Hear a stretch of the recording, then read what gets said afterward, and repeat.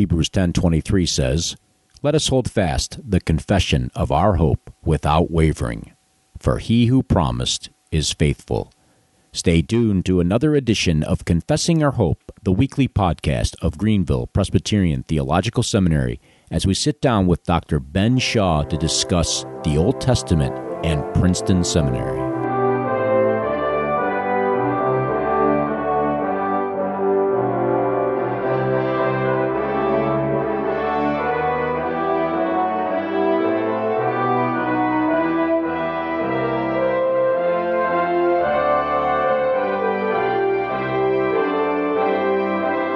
Well, good afternoon and welcome to another edition of Confessing Our Hope, the podcast of Greenville Presbyterian Theological Seminary. As usual, I am your host, William Hill, and in studio today I do have the pleasure of welcoming one of my professors, my Hebrew professor and Old Testament professor, Dr. Ben Shaw, and he'll be talking about his theology conference lecture that'll be coming up here in a little bit under a month.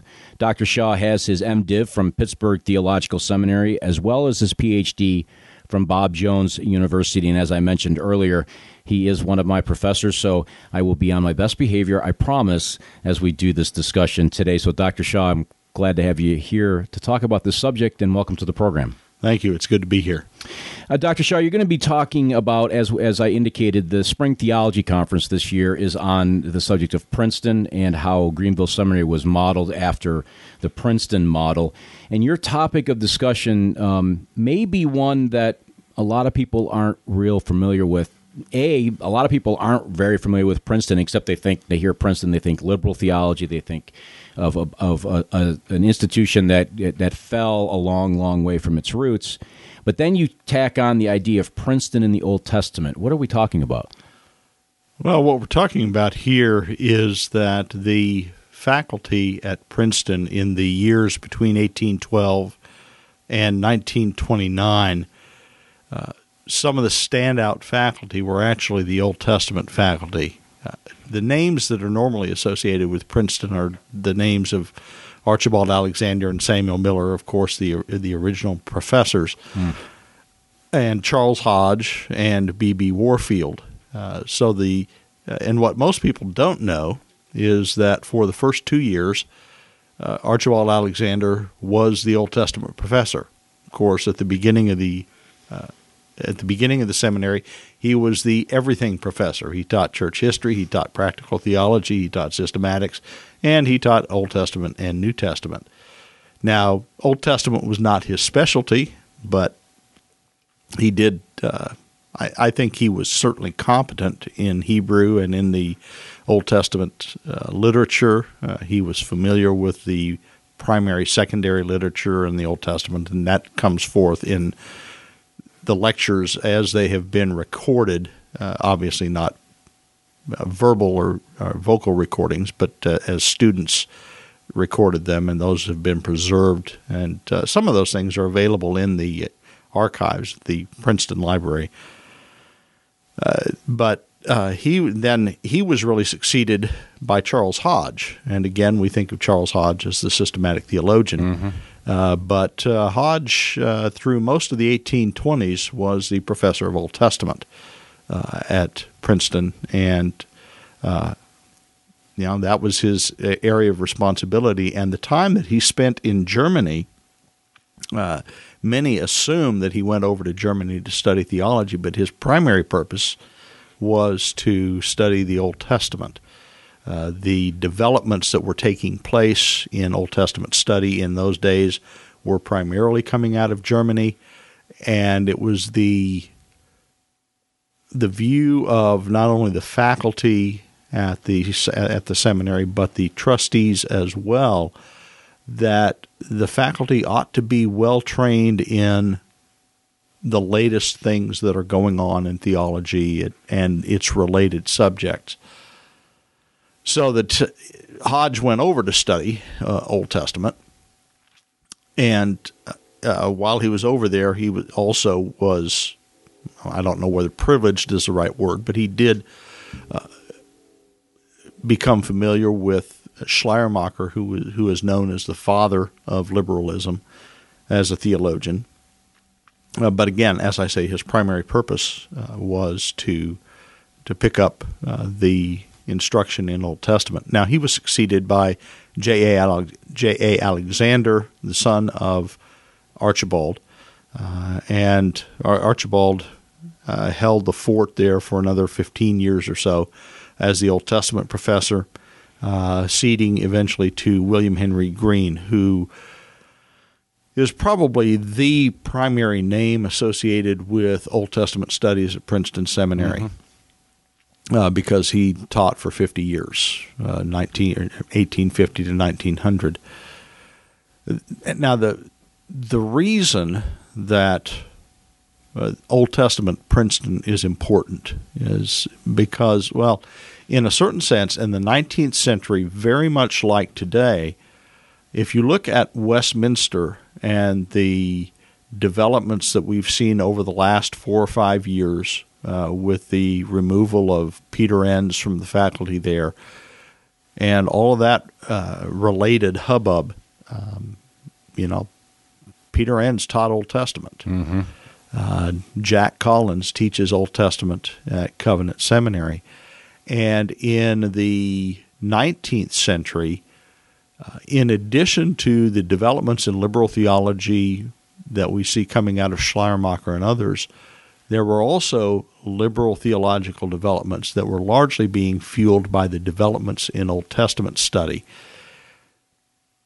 And in addition to that, not only were there these liberalizing developments that were taking place in Old Testament study, you also had the 19th century was, if you will, the age of Indiana Jones.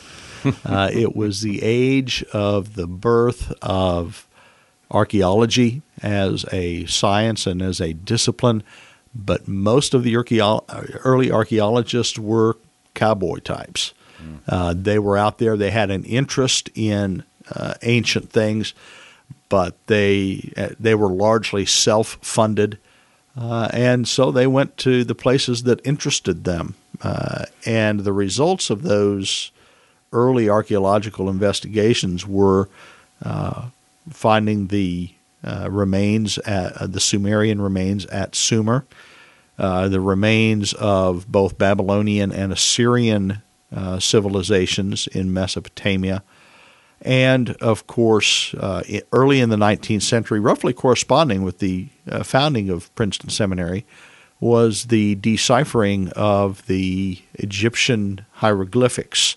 Of course, the hieroglyphics had been known for centuries, but nobody had ever known how to read them. And with Napoleon's excursion into Egypt and the finding of the Rosetta Stone, it was that led to the deciphering of the hieroglyphics. And suddenly, with the Egyptian sources, the Akkadian sources — Akkadian is the language for Babylonian and Assyrian literature — all of a sudden there is literary material available from biblical times that is not the Bible.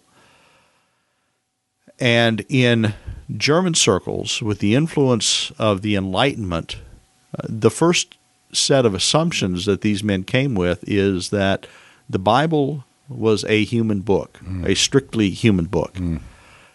And as such, they wanted to have other sources, other human sources that they could compare it with. Well, as I say, the finding of the Egyptian and the Mesopotamian material provided that sort of comparative literature. Secondly, and this isn't talked about much in the literature, but it's clearly there was in German theological circles in the 19th century a sort of, what we would call it today anti-Semitism. There was a conviction that Judaism was a corrupt religion, and that the Jews could not have done anything original, and so their literature that's reflected in the Old Testament must have been borrowed from other sources, so that when these other sources began to become available, the various Assyrian and Babylonian myths and epics and legends, the Old Testament scholars in Germany began to compare those things with the Old Testament and say, see, this is where the Old Testament gets this stuff. And they definitely saw the Old Testament literature as secondary to the Babylonian, the Assyrian, and the Egyptian sources. Well, that view, that perspective begins to make its way from Germany through the continent into England and into the United States in the 19th century. And the faculty at Princeton was committed to dealing with that, given the understanding, of course, that Princeton Seminary was committed to the Westminster Confession of Faith and the catechisms, as well as their commitment to a philosophy or view of philosophy that many discount now, but was certainly common in the early 19th century American theological circles, and that's Scottish common sense realism. And so in a certain sense, at the point that Princeton is established, there's already a growing attack on the Old Testament. And part of the responsibility of the Old Testament faculty at Princeton then is to defend against that attack, to lay out to be able to deal with these new discoveries, to deal with the sources that are in these other languages, and to defend both the originality and the inspiration of the Old Testament. And so if you look at the course lectures and the course notes, that's the kind of thing that you will find characteristic of most of that material. It seems, as I'm listening to you talk, and for the listeners, I'll admit candidly and upfront that I'm relatively a novice when it comes to this material, this information, so I'm learning with you, as it were. But it sounds like, Dr. Shaw, that even in today's world, back in the 19th century, certainly, but even today, it seems like the greatest attack on Scripture seems to be centered on the Old Testament for whatever reason. Do you find that to be a rather accurate statement? I think that's fair, partly because I think partly simply the size of the Old Testament. It's roughly 3 times the size of the New Testament, and it covers a period of roughly 1,000 years. The time of Moses being, well, actually much longer than that, going back, of course, to creation. But the Old Testament was written, certainly in conservative views, by over a period of about 1,000 years. The earliest books coming from Moses in the 15th century BC, and the latest book probably Malachi. Again, that's kind of a traditional dating, but around 400 BC, so for a millennium. And plus, what does it cover? It covers the history of a people during that time, and it goes back to the beginning of time with creation. And so, and it gives us, if you will, tantalizing glimpses into the contemporary civilizations. We get a glimpse of Egypt. We get a glimpse of Assyria. We get a glimpse of Babylon. And we get a glimpse of Syria. And people are curious about those kinds of things, wishing, for example, that the Old Testament told us more, but of course it doesn't. But with these archaeological discoveries, we begin to learn more about that. And of course, some of the things that are discovered, when looked at from a certain perspective, begin to call into question the truthfulness and the accuracy of the Old Testament. And so if a person already has, if you will, leanings toward a liberal theological view, that's going to be something that's going to be desirable to them. Sure. Now, when you say a liberal theological view, I realize that it's a term that we tend to throw around. It's a word that I think on the surface we generally understand that they're the bad guys. Liberal theology, they're the bad guys.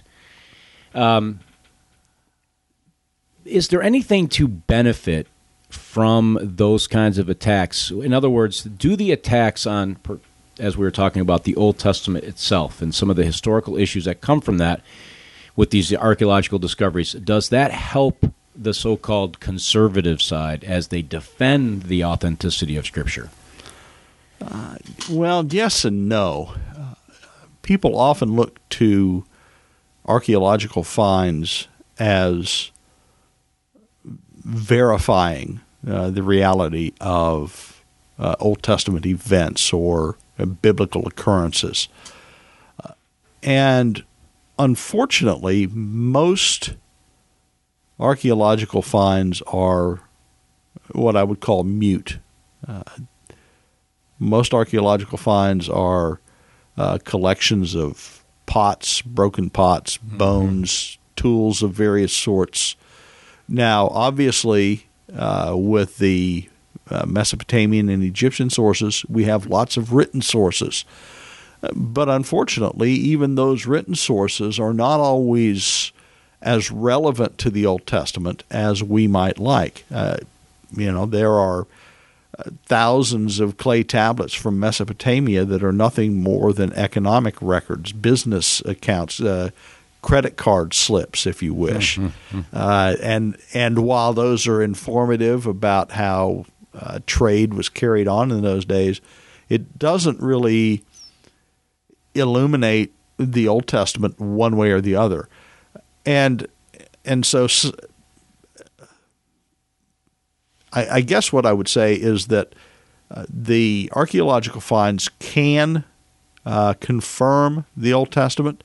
They can also sometimes call into question some of the statements in the Old Testament, again, depending on how it's read. But we always have to remember that given the amount we know about Mesopotamian culture, ancient Mesopotamian culture and ancient Egyptian culture, the amount that we know now is vastly more than people knew 200 years ago. Sure. But there's a vast amount more that we don't know.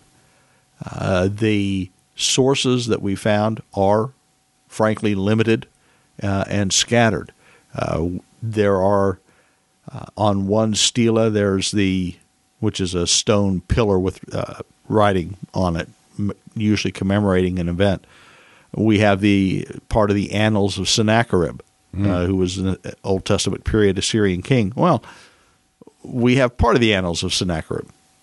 We have part of the Assyrian king records, but we only have part. And there are other parts that we would like to have. And so while we know a great deal more than we used to about these things, we don't know nearly as much as we would like to.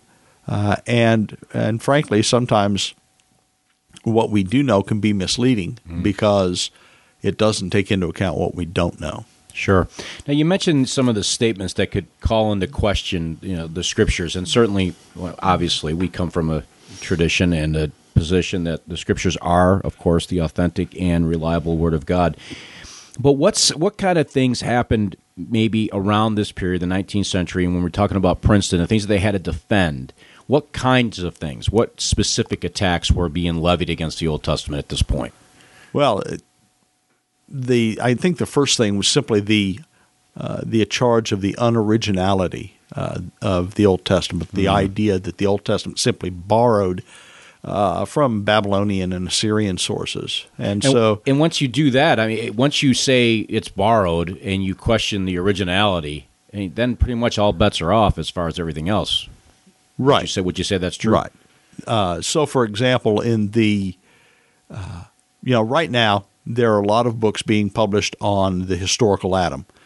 Collins' book, Enns' book. I'm sure that within the next 5 years, there are going to be another 24 books at least that will be published on that issue. Well, in the 19th century, the issue was which came first, Babel or the Bible.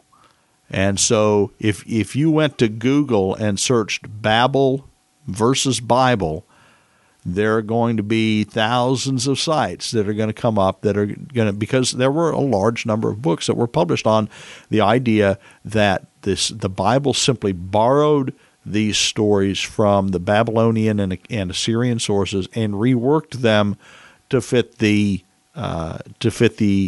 Israelite or early Jewish mindset. Because you have to recognize that certainly by the time you get to the middle of the 19th century, Old Testament scholarship in Germany, for the most part, was convinced that the Pentateuch, as we have it, was a late composition. The Pentateuch, as we have it, really didn't come into existence until the period after the exile. And again, where did the exile take place? Where were the exiles located? Well, they were in Babylon.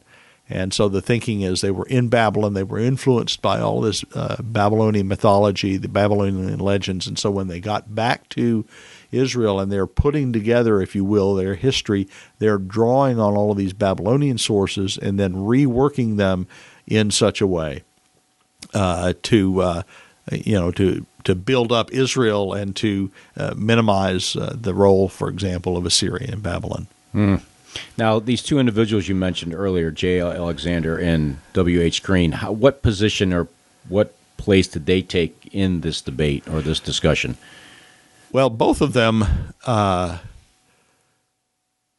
first of all, both of them studied in Germany. J.A. Alexander,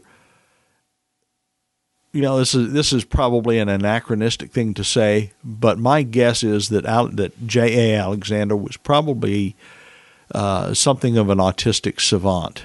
He was absolutely brilliant with languages from the very earliest age, picked up languages like most other people pick up pennies off of the sidewalk.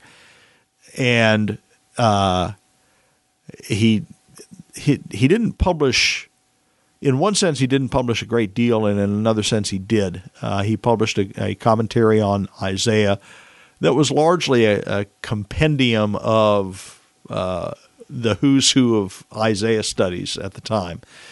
He also published a commentary on the Psalms and a few other things, but most of his publications were probably in the Biblical Repertory and Princeton Review, and these would have been in the form of essays and book reviews. And you have to remember that in the Biblical Repertory, a book review was not a book review as we think of it today. Generally, what the author would do would be to take 2 or 3, maybe even 4 or 5 books on the same topic, sort of give a brief précis of what's in each of them, but then use that as sort of a starting point for a larger discussion of the issues that were raised or dealt with by these books. So that, if you're looking for, let's say, for example, a review of Schleiermacher's theology, probably what you're going to get is not what we would call a review of Schleiermacher's theology, but a whole discussion of the issues raised by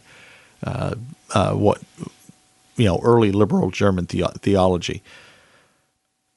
And Green also, the faculty at Princeton published regularly in the Biblical Repertory, and there are literally thousands of pages of publications from these men that are, pretty much haven't seen the light of day since they were published. Sounds like a dissertation for somebody to do at some point in time.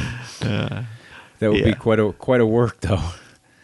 Now, we talked off air a little bit about maybe discussing some of the situations that were being faced historically, culturally, theologically around the time of Princeton, and maybe then move from there. We can talk a little bit about what started the decline to what we now understand as Princeton Seminary is what we call liberal. Yeah. Well, as I say, the influence of the German academic studies, both in Old Testament, of course, in New Testament, and in theology, begin to make their way, first of all, into England. And in England, you have the case of around 1850, there was a bishop of the Church of England in South Africa by the name of Colenso. And he wrote a book that attacked the Mosaic authorship of the Pentateuch. And that caused a big stir in the Church of England. If you're familiar with the hymn, "The Church's One Foundation" by Samuel Stone, that hymn came out of that controversy. And so the line in there about "by schisms rent asunder, by heresies distressed," That comes right out of that whole Colenso debate.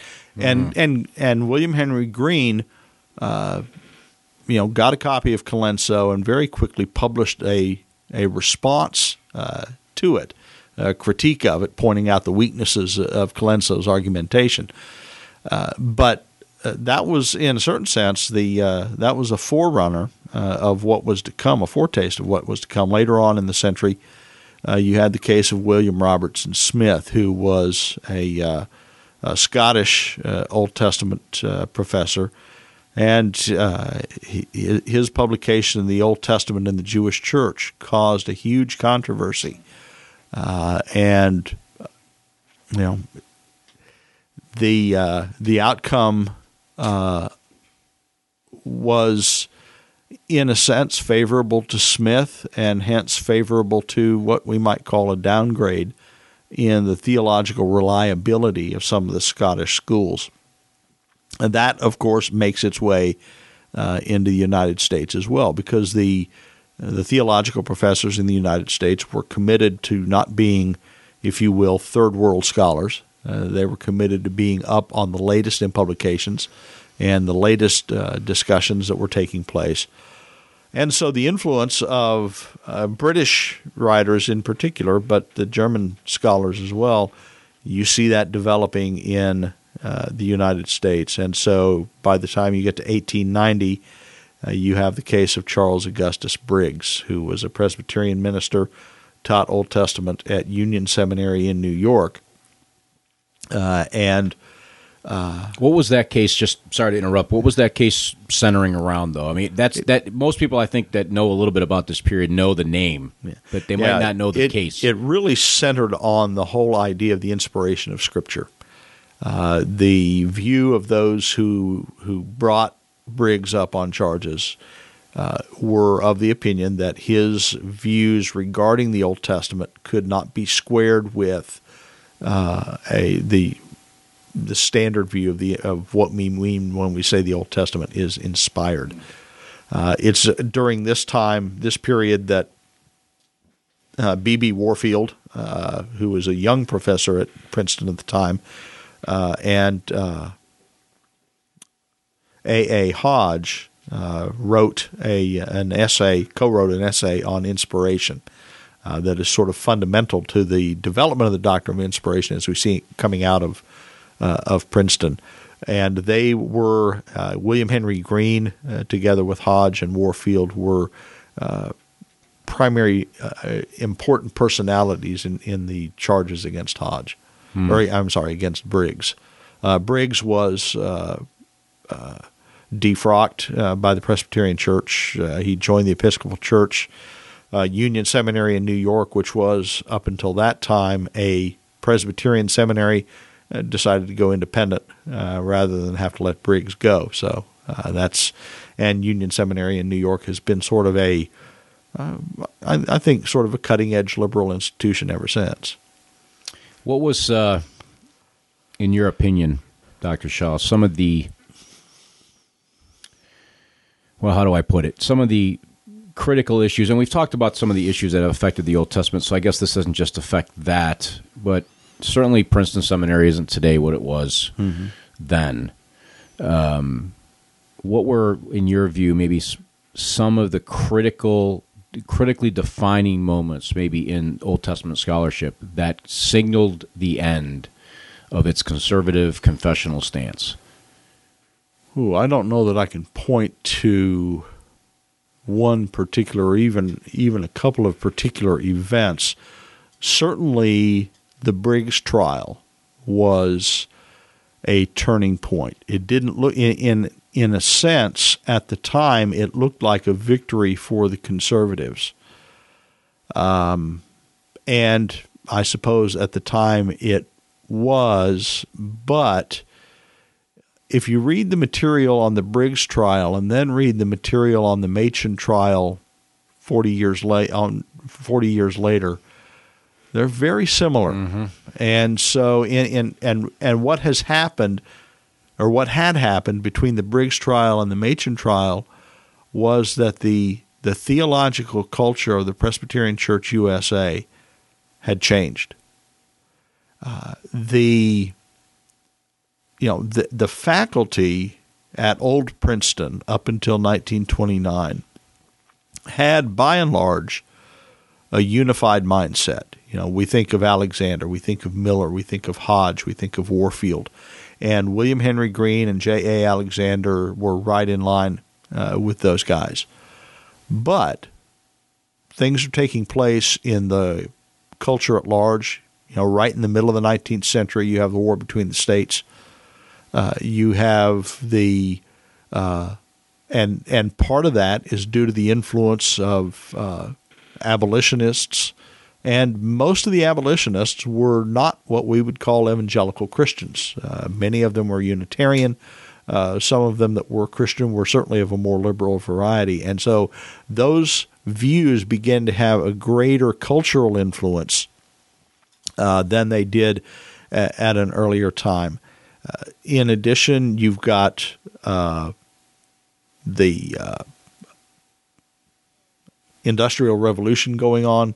You have the increasing urbanization of the American culture. You have and as connected with the urbanization, you have the same kind of thing going on in the United States in the large cities that you see reflected in the novels of Charles Dickens. The downtrodden poor, if you will, and that kind of thing. And you have the rise in the United States of what we now call the social gospel. Groups that originally were what we would call evangelical, committed to providing to meet social needs. So, for example, the YMCA, Young Men's Christian Association. Now, we generally today just think of it as the YMCA and don't necessarily think of the C in that YMCA standing for Christian. But it was a, if you will, a parachurch organization that was established for the purpose of providing safe housing for young men who had moved to the city for new factory jobs. The YWCA, the Young Women's Christian Organization or Christian Association, was the same thing for young ladies, give them a safe place to live while they were in the city. The Salvation Army, which originally began as both evangelistic and outreach-oriented, sort of, providing for the poor, gradually moved into away from the evangelistic element. And today we primarily think of the Salvation Army as a sort of a non-government organization that's intended for social welfare. So that you've got all of these you've got all these things taking place in the larger culture, and they're affecting the church culture. And while the faculty at Princeton was, I think, largely of one mind over that whole 117-year period, you had students who came to seminary who were not. And I think any seminary professor will tell you that most people who go to seminary already have their theology pretty well established by the time they come in. There are very few men who come to seminary and leave with a radically changed view. And so, in a certain sense, Princeton was the first Presbyterian seminary that was established, and so it had the sort of preeminence of origin, and it was the place to go for a lot of ministerial students, and yet they already had their theology developed, at least in framework, by the time they showed up, and so you would have people going to seminary at Princeton who probably weren't in full agreement with the general views of the faculty there. And then they would learn what they did at Princeton, but then they would go out and, it would be an interesting thing to run down the Auburn Affirmation, which was a document in 1925 that sort of solidified the modernist versus fundamentalist debate, laid out all of these fundamentals: the virgin birth, the imminent return of Christ, and the inerrancy of the Bible, and said, well, we can believe all these things, but we don't have to. Mm-hmm. It would be interesting to see how many signers of the Auburn Affirmation were Princeton graduates, and I suspect that there would be more than we would like to think. It's an interesting thought. Something you said that sort of prompted me to think, and it's a little off our topic, but I have always heard it the other way around.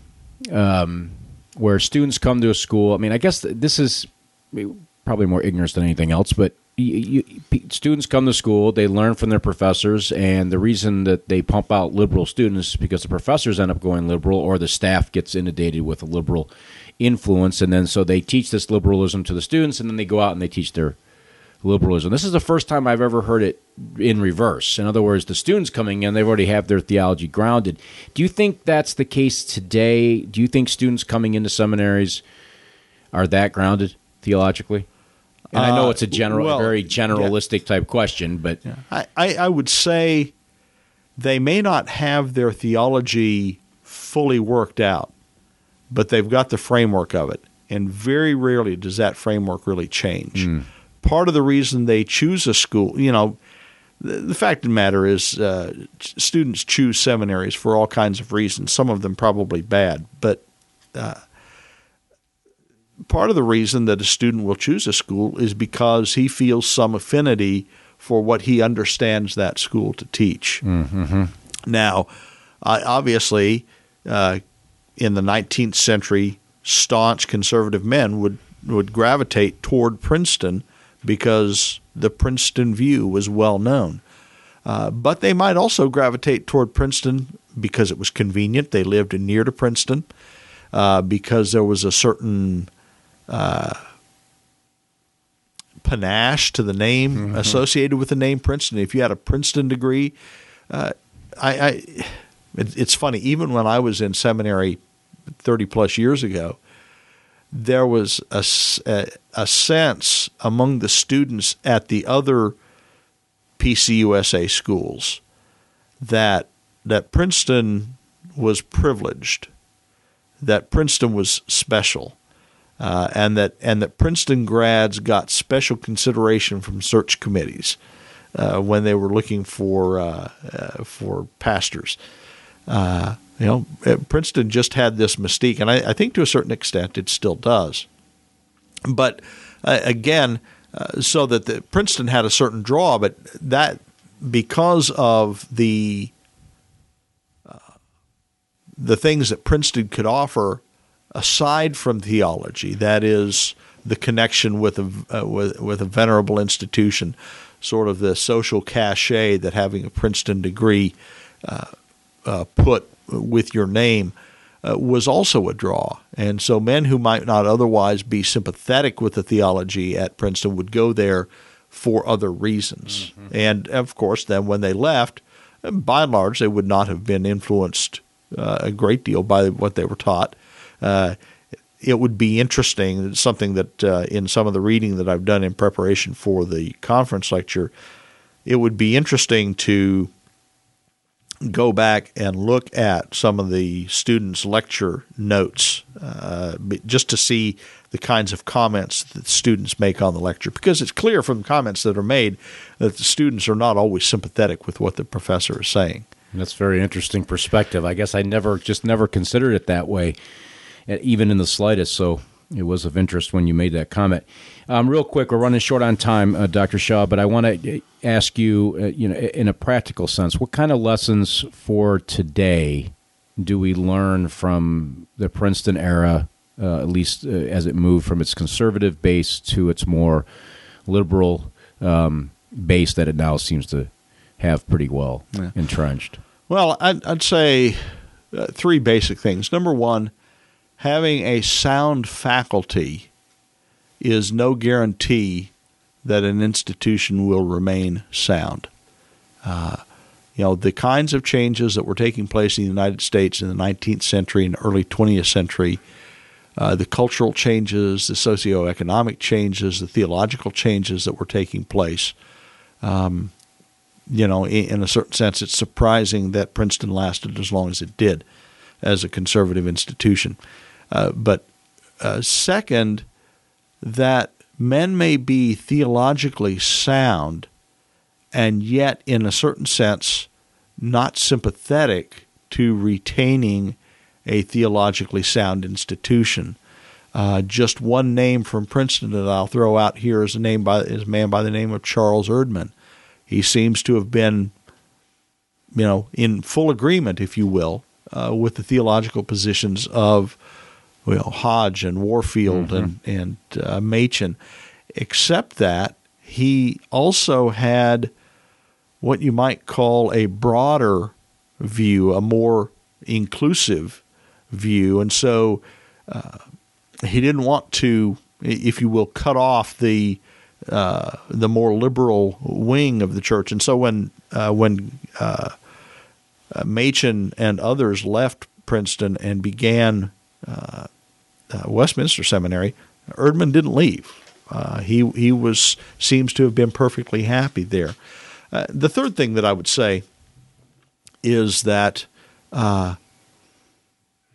faculty at an institution have to be aware of the changes that are taking place in a culture and how those things, not only the general culture of the country, but the theological culture, the church culture. I think, in a certain sense, that the old Princeton men may not have been particularly sensitive to those kinds of cultural, ecclesiological, and theological changes, and what effect those were having on the students who were then coming in, and what effect those students who, upon graduation, were having on the church as a whole. They will say, you'll read occasionally that if you look at where the seminaries are today, you can tell where the church is going to be in 30 years. I think that's true. Just based on my own experience, my seminary experience, the things that you're seeing now, if you will, out in the open in the PCUSA were there at the seminary I attended 30-plus years ago. Yeah, behind closed doors. Right. Yeah. Amazing. Well, it's very informative discussion, Dr. Shaw, and certainly we've just scratched the surface of what we could have talked about, and certainly even what you're going to talk about at the Spring Theology Conference.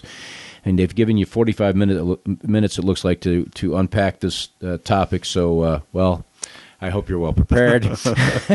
But that doesn't seem like enough time, to be honest, to deal with a topic of this magnitude and depth, but certainly one of something we should be considering, at least as we look forward in the future.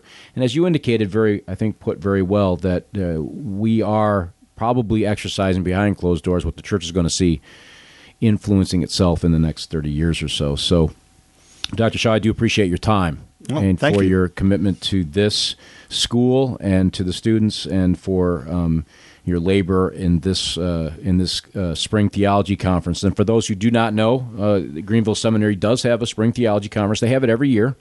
This year it is March 13th through the 15th. It is held at Woodruff Road Presbyterian Church in Simpsonville, South Carolina.